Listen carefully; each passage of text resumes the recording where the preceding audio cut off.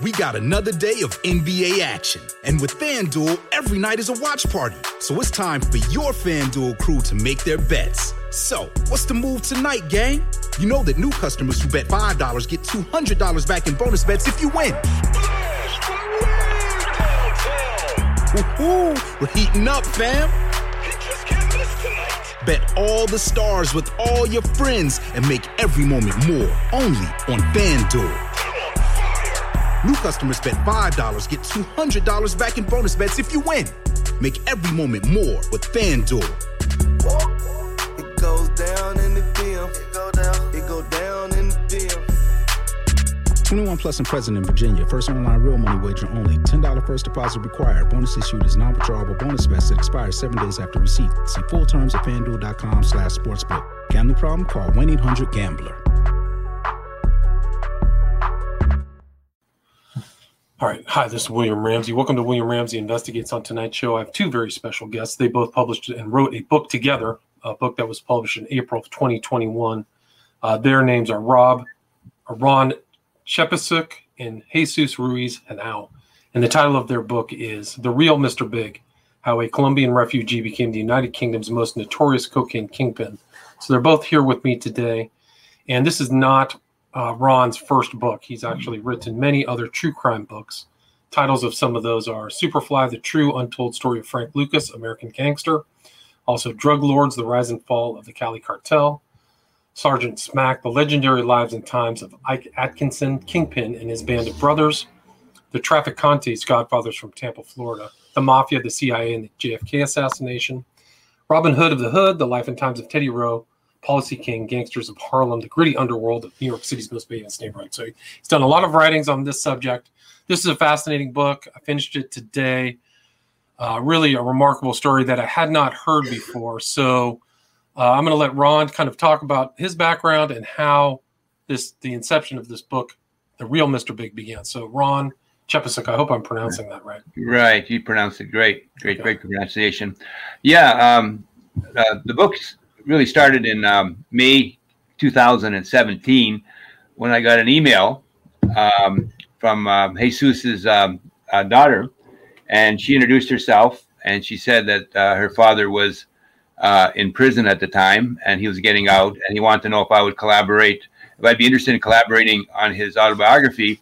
And she sent me about 5 links and to articles about her father. And I didn't know anything about Jesus. And so I started reading about him, and it was really amazing. MI6, the British intelligence agency, said that he was the first billion-pound cocaine kingpin in UK history. Another official described him as the Pablo Escobar of United Kingdom drug trafficking. We know who Pablo Escobar is, right? On that sort of stuff. And another article had when he was arrested, the price of cocaine shot up 50%, which told you something about his control over the market. So I got interested, and I said I'd be interested in talking to Jesus about this. And so he was in prison, and he called me, and we discussed it. And I sent his daughter emails, and we left it there. And he was supposed to get out pretty quickly after I talked to him, but for some reason his release was delayed, and it kept delaying. And so a couple of years went by, and I was wondering if he was really going to be released on that. And then one day I got a email from his daughter, and said he's getting out October 10th, 2019, and he'll contact you when he gets settled in Colombia. He's been in prison 18 years. So I waited, and we made contact, and we agreed that I would go down to Colombia to interview him for about a week. I would hang out with him for a week and get his story. And so I went down there, and this was just around when COVID was starting to make the news. This was like in late January of last year, and didn't think too much about it. Went there. We had a good session, several hours of interviews. I came back, and then COVID hit. It hit really bad, and so it cut off all travel. I couldn't travel to Colombia. but we had the internet, and Jesus liked to write about a story, so we took it from there. And I did the book proposal, and that was it. I mean, nobody was buying anything. It was really tough because everybody was just waiting for this COVID thing to subside. And finally, I got Wild Blue Press that was still accepting manuscripts and all that, and they got excited about the book, and we agreed to sign a contract. And I spent about it took really a minimal amount of time. It's amazing. It took about four months to write the book, and I had nothing really else to do because I was home confined by the COVID virus, and so it made me very productive. And so we got the book done, and then it came out April 20th, and we've been doing publicity since then. And so, yeah, it's a really fascinating story. Can you talk about, or maybe Jesus can talk about, his growing up in Colombia and how that influenced him and made his experiences in the UK happen? Can you talk about really the foundation of the book? Jesus could talk, and I can add some stuff after. Go ahead, Jesus. Yeah. Yeah, Jesus, can you talk about that? You're growing up in Colombia and the experiences and the violence and things that influenced you. Yeah, well, I'm born in a big family. I'm born in a small town, in a small village, very close to the mountains, called Trujillo in Colombia. Then I went to primary school. From there, from very early ages, I saw the cocaine production, fabrication of cocaine in the farms. And after that, I moved to a main city called Pereira. And from there, I made some friends, and I started to talk to them about business, everything, and I saw many people making money in the cocaine business. And that was very popular in the early 80s, mid-80s in Colombia.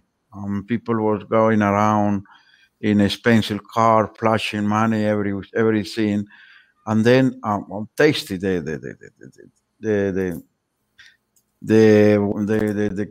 business, and I say to myself, I need to get into the business. I need to do something. And then I make a couple of friends, Jose and Pedro, and I become very good friends with them.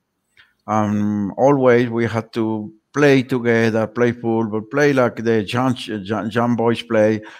And always we was talking how to start a business, how to start doing something. From some reasons, one of my friends got the idea to travel to Europe, to try to meet some people in Europe to get our business expand into Europe. And that is how I started. Right. So you kind of came up, but you were in your 20s when all that violence was taking place with Carlos Leder and Pablo Escobar and things like that. So you had kind of seen that, and you saw the wealth that was being generated. Is that correct? Yeah. I saw then Pablo Escobar was very popular at that time in Colombia, and even Carlos Leder. And I moved to a city, to Armenia city, where Carlos Leder was a political leader, and he was very influential person there in the communities and everything. And I was looking how he was doing business, how he was making money, and I get very interested in that. That you decided, it seemed like there was a lot of business in the U.S., but you decided to go to Europe, right? So you went to Sicily, and that's kind of where it all started, eventually ending up in the United Kingdom. Is that correct? Can you talk about that? Yeah, that's correct. But I was looking into the United States, but I saw and I was aware how the DEA was very powerful in Colombia, and how they managed to catch anyone in Colombia. They had the power, and I was really scared of them. And for that reason, and on top of that, USA was the market for the big cartels. The Medellin cartel and Cali cartel were already working there. They already had the market. There was no place for someone who want to start a new business. Right. It was a saturated market that was dominated by the Medellin cartel and, to a lesser extent, the Cali cartel. So it was a business decision, and I think it was if you're a gangster and you want to start a criminal enterprise like cocaine trafficking, I think it was smart to go to an untapped market. And at that time, the cocaine market was really virginal in the British Isles, and there was no competition there. And that gave opportunities for Jesus to grow his business. And the demand wasn't as strong when he was starting out, and also he was not affiliated with the two major cartels. Is that correct? Right.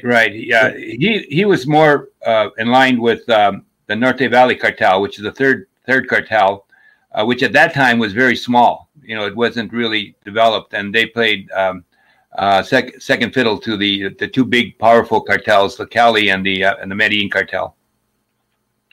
So, how did your enterprise really start and expand in the UK? I started to look at the market, especially in Spain. At that time, Spain was already ready. The market was already done by many Colombians in Spain because of the ease of the language. And then I went to Barcelona. But my main meeting was with a person from the Sicilian mafia in Italy, and that person introduced me to a friend of his, an Italian man that was have a restaurant in London. And then I flew to London, and from there I met them, and from there I started in the UK. Jesus was really young when this happened. He was in his early 20s, which is quite amazing. To leave.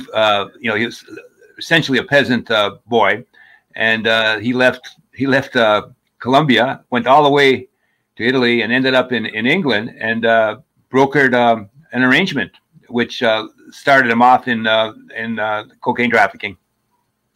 And it started as kind of a smaller business, but demand met supply. Would you agree with that in greater and greater amounts?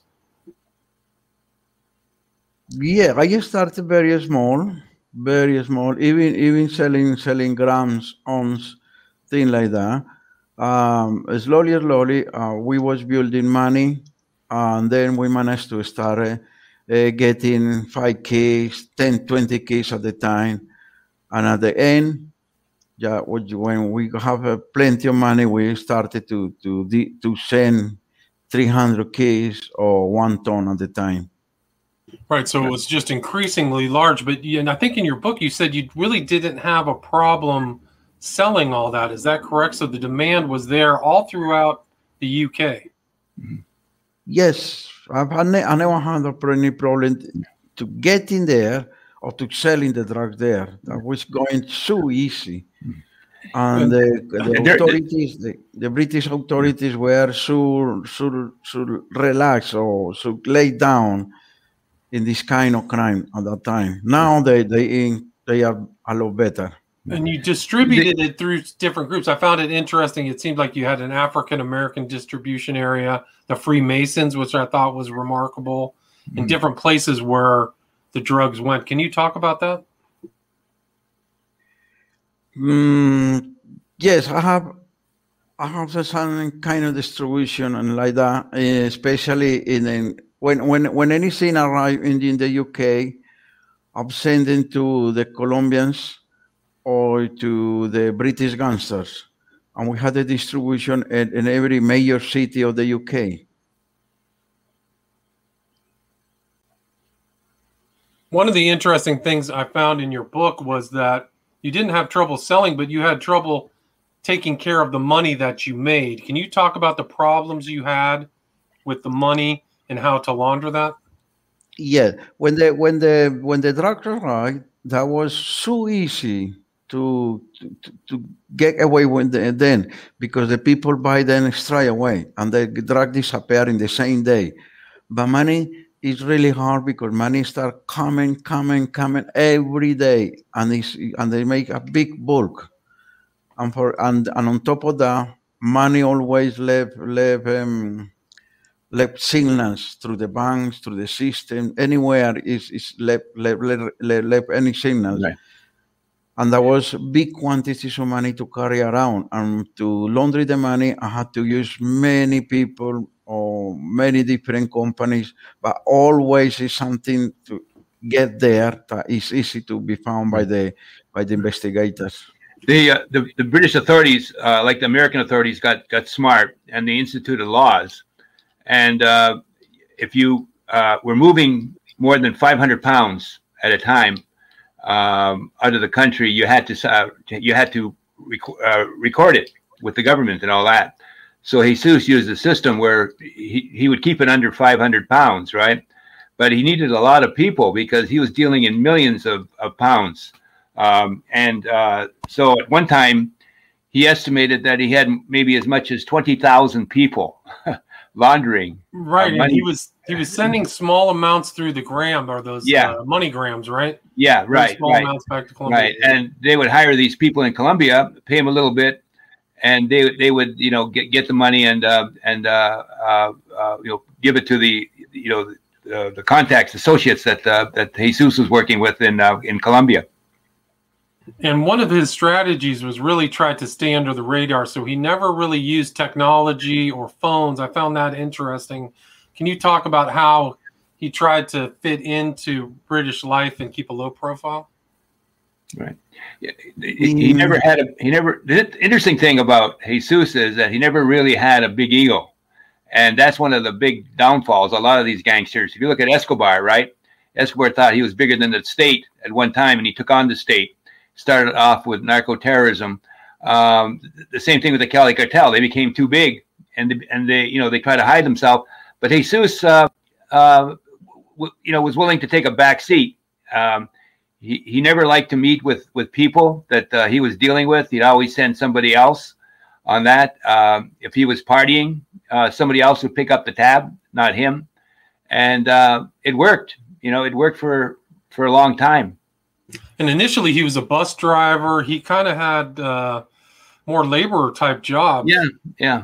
He worked in an office, restaurant, bus driver, and it was that when he was working as a bus driver that he finally broke with his day job, because it got so bad. He was handling calls on the job from people that wanted to make a deal with him. But he was clever too, because he used those strategies you talked about, but he was the front man for Mr. Big. He was never Mr. Big, right? Right. Can you talk about some of those things you did, Jesus, to kind of avoid the authorities? I don't know. Since early ages, especially in the farms where I grew up, I saw that technology is the easiest way to get noticed when you're doing something.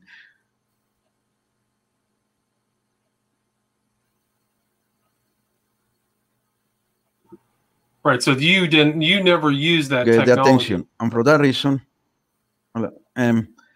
I try not to use any mobile phones. I try to use contact face to face, but never with the people who I used to work. I always use a woman, a prostitute, between that, and she was like the messenger. She will travel from Colombia or from Spain or from wherever were necessary to where I was, get into that hotel, give me a ring, and I will pick up her. And even the police were checking on them, and they found that they were real. They were prostitutes working in in some different places. Yeah. And whenever I get the message straight from the person who was doing the deal with me into my hands. no any telephone communication. No one, no in the middle was aware what's going on. What was the number of the container? What was the how many kilos with the day, time? Nothing like that. Yeah, Jesus kept a very middle class existence. He lived in a place called Herndon, and kept a very low profile with his credit cards, with his spending, and he paid his mortgage. Yeah, he paid his mortgage, and he got involved with charities. He had an orphanage in Colombia, which he supported, and he looked like a regular pillar of the community. And so, I mean, he advanced, and I mean, he was making millions and millions of dollars. I mean, at a certain point, that laundering is tough. I mean, it was hard to believe that those safe houses were like banks for him, that he had trouble, kind of like some of these other cartel members, of finding what to do with the money. How did he kind of try to adapt to that? And it's just a very interesting problem to have. I guess you hired this guy, Carlos Coronado, an expert money launderer. What was his techniques to launder the money?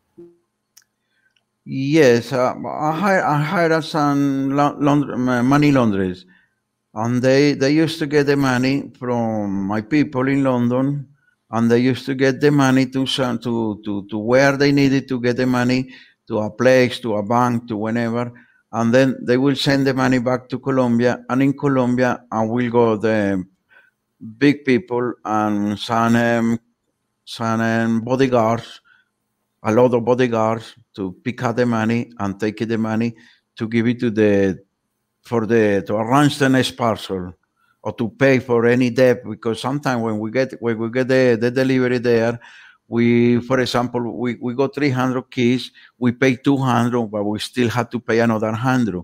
And when we raise the money, we send the money back, and all the money go around from one hand to another. It's a lot of people to be paid. At the end of the day, it's a lot of people get involved in the business. And how many people did you have working for you while you were in the United Kingdom? I think you said it was, 75 or 100? So you had a substantial kind of payroll. Is that correct? People I used to meet then directly, I know they directly, about 14, 20 people. But I used to have about 50 to 70 people in UK. And not anybody could work with Jesus. He operated like a CEO of a major corporation, which he was. He was making millions of dollars, and he would do everything that a CEO would do. He'd check these people out, go to their neighborhoods, check out who they hang out, what kind of people they were. They literally had to send in a resume, and that kept his organization really tight. Yeah.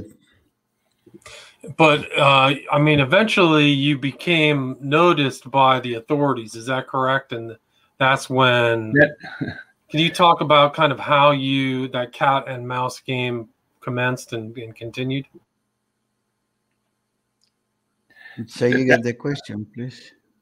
I just mean, like, once the UK authorities realized that you might be involved in this ring, like, they started taking it apart. Like, some of your associates got arrested, and so what did you try to do to try to avoid the legal authorities? I stopped. I even stopped doing business, and I get out of the business for a very long time, for over 8 months, because I knew, I realized they were on me. And I knew, because some people around me were arrested, and I was aware, because from one of the person who was arrested, I get a message from another person saying that he became a grass, and I was aware that the police were on me at that time. I stopped everything, but unluckily, some people who wanted to work, they tried to put a little bit of pressure, trying to keep working. And that bring more heat on me, and the police was on me till they get the person they get arrested for money laundering, and the man became a supergrass. And then the police get all the evidence against me. Right. So supergrass is it's a term, it's British slang term for an informant. Right. He gets turned for the government. So the problem is law enforcement's always slow. When they start off the investigation, they're really behind, and the criminals have the advantage. But in Jesus's case, they really applied the resources to his case. They had over 250 individual law enforcement officials working on his case. And sooner or later, they catch up. They get the informants, they find money, they do all kinds of things, and they catch up with him. And that's what happened to Jesus. And he got out of the business, and he could actually say that he walked away. But by then, it was too late. The investigation had caught up to his criminal activities, and it was just a matter of time. And if you read the book, you'll see what I'm talking about. It's just a matter of time before they put the screws on him and took him down. Right, and I said that they arrested his chemists. Can you explain what you used the chemists for, Jesus? I thought that was a fascinating aspect of it. What did you use these chemists for, and how did you have them involved in the shipment of the drugs? How I get the shipments of the drugs? How were the chemists involved? You had the chemists. They impregnated the clothing, and you had to extract the cocaine from the material in which it was embedded. Impregnating in the clothes and in the plastic. Plastics, right. So you had to have a chemist get all that out at a safe house for 3 or 4 days, right? So they were an essential part of the trafficking, were these chemists that you had. And they were the ones who eventually they were arrested too, right? Yes. Mm-hmm. And so I think it was 2003 that you were trying to kind of retire and get out. And then that kind of, there was 250 people trying to get you arrested. What happened then? That was impossible. No, at that time I was aware that they were on me, but at the same time I was thinking that they didn't have enough evidence against me, because there was no fingerprints on any cocaine, nothing. I was not around anywhere, and I was not meeting the people who were working for me. For that reason, I was really relaxing. I was thinking, no, they may have suspicious, but no evidence, no strong evidence against me. But they were back in my car, and I was talking too much, and I believe my tongue was the one who put me in prison. That was the strongest evidence. So they were following you all the time, going to bars, following you around your house. They were following me all the time. I noticed them on the street. I noticed them drinking coffee. I noticed them even in my neighbor house. I saw police around in plain clothes, but it's easy to notice when someone is looking at you or someone is following you. It's very easy. They were looking every day for a few months. And the day I was arrested, I was in Spain, and I was thinking not to going back to UK. I was thinking to travel to Brazil, where there is no extradition. But I don't know, for some reason, I traveled to the UK. I picked up the flight. I went to UK. I arrived about 10 o'clock evening, and as soon as I arrived, I noticed that the police were waiting for me. A lot of plainclothes police, couples somewhere, and I say to myself, it's too much people looking to my side. And I just pick up the phone and I call my wife and I say, listen, they are here waiting for me. I know they are on me, but nothing I can do, because I cannot pick up the flight back because they will not allow me. And I went home, and next day, 4 o'clock in the morning, they smashed my door. And that was it. That was November 27th, 2003.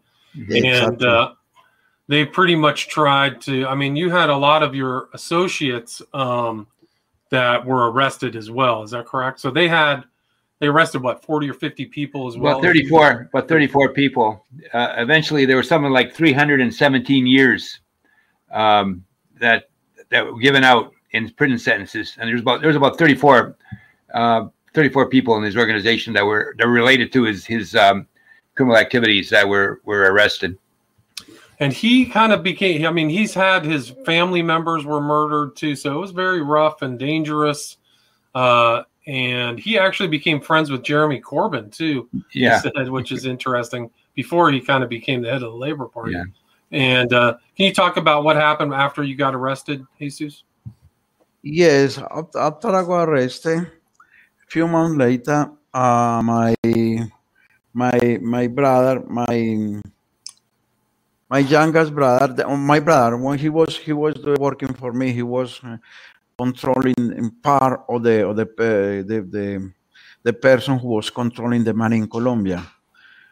He was the trust person who I used to say how much money there, how counted the money and everything. And soon I was arrested.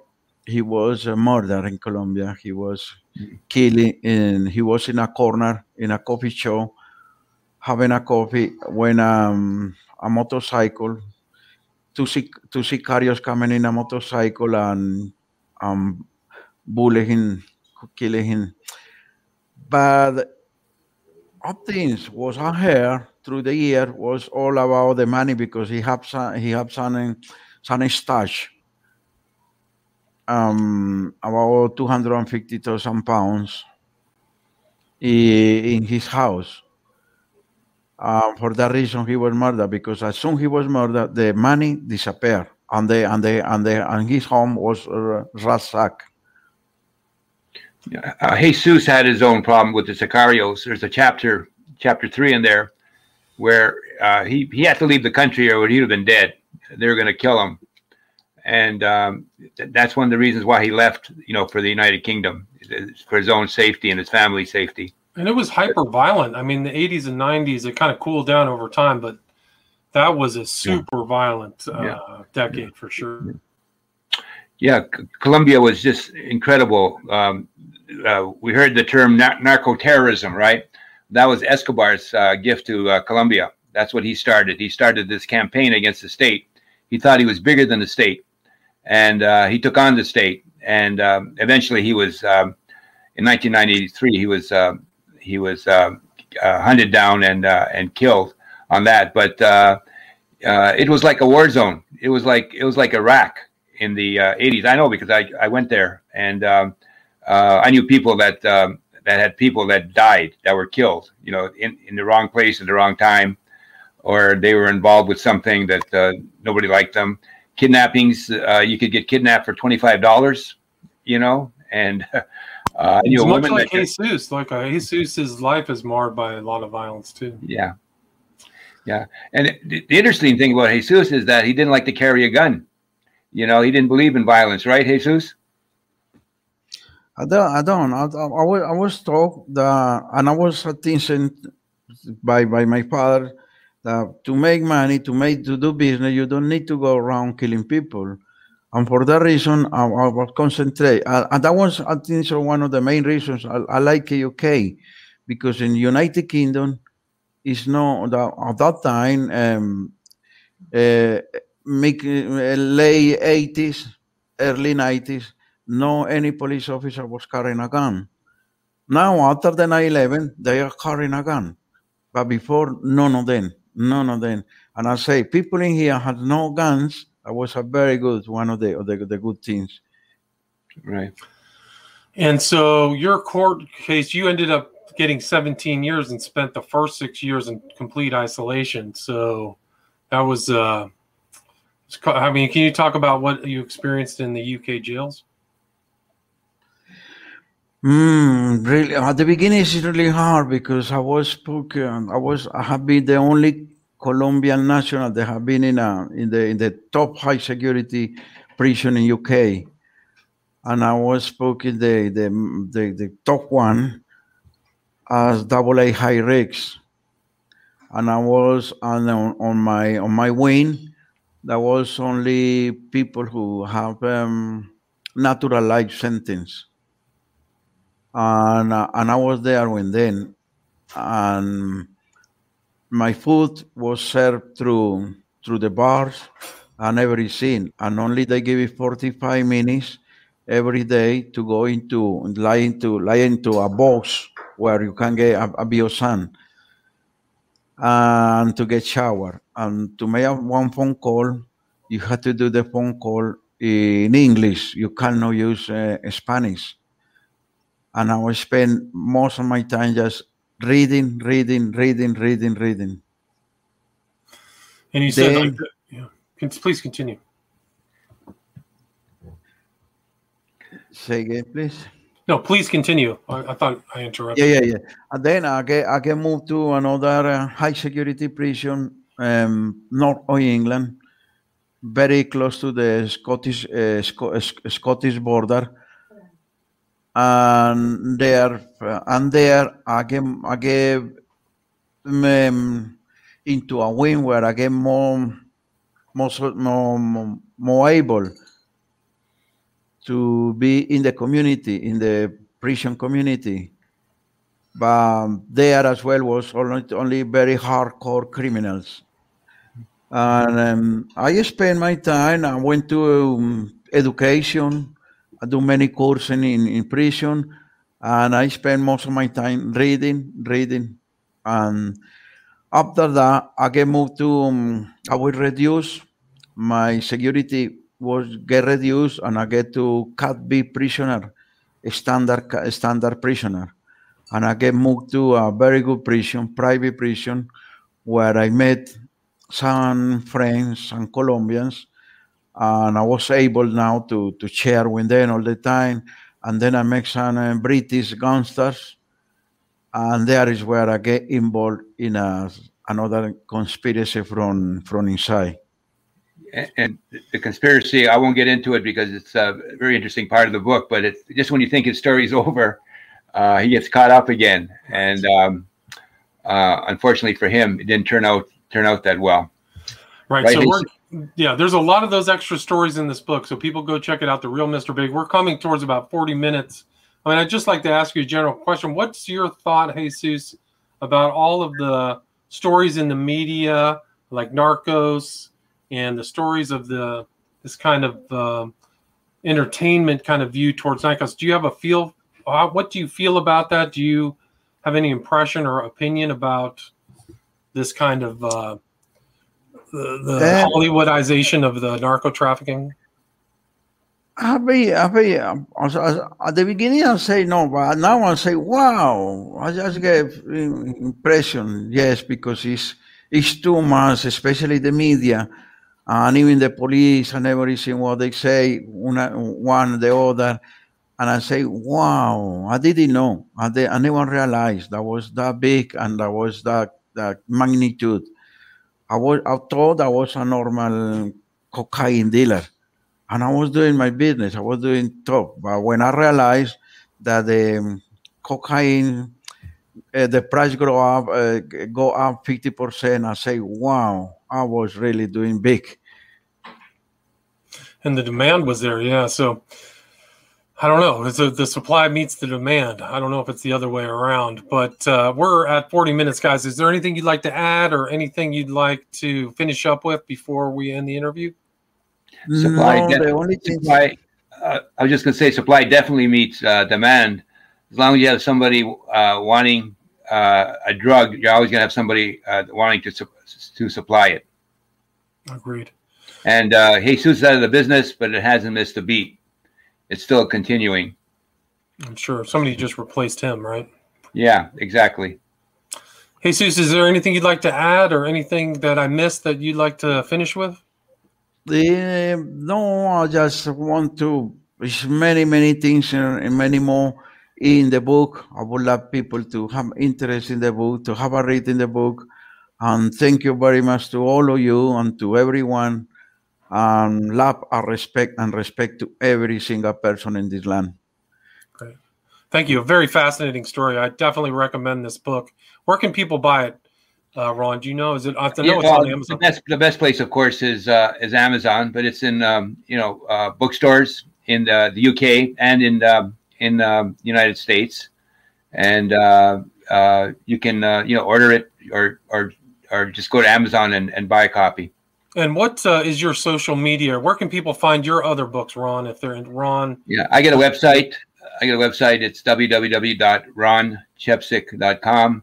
I'm active on Facebook. They could connect to me if they want. I have about 3,000 friends, and I'm not big on Twitter. And there's some stuff on me on YouTube. Gotcha. And the last name is spelled Chepesiuk. Ron Chepesiuk. Correct. Lots of books. Right. And again, it's Jesus Ruiz Henao, Henao. And the title of the book, again, is The Real Mr. Big: How a Colombian Refugee Became the United Kingdom's Most Notorious Cocaine Kingpin. Thank you both so much. I really appreciate it. Really fascinating book. Thank you for inviting us on. Thank you. Have a great day. Okay. Bye-bye.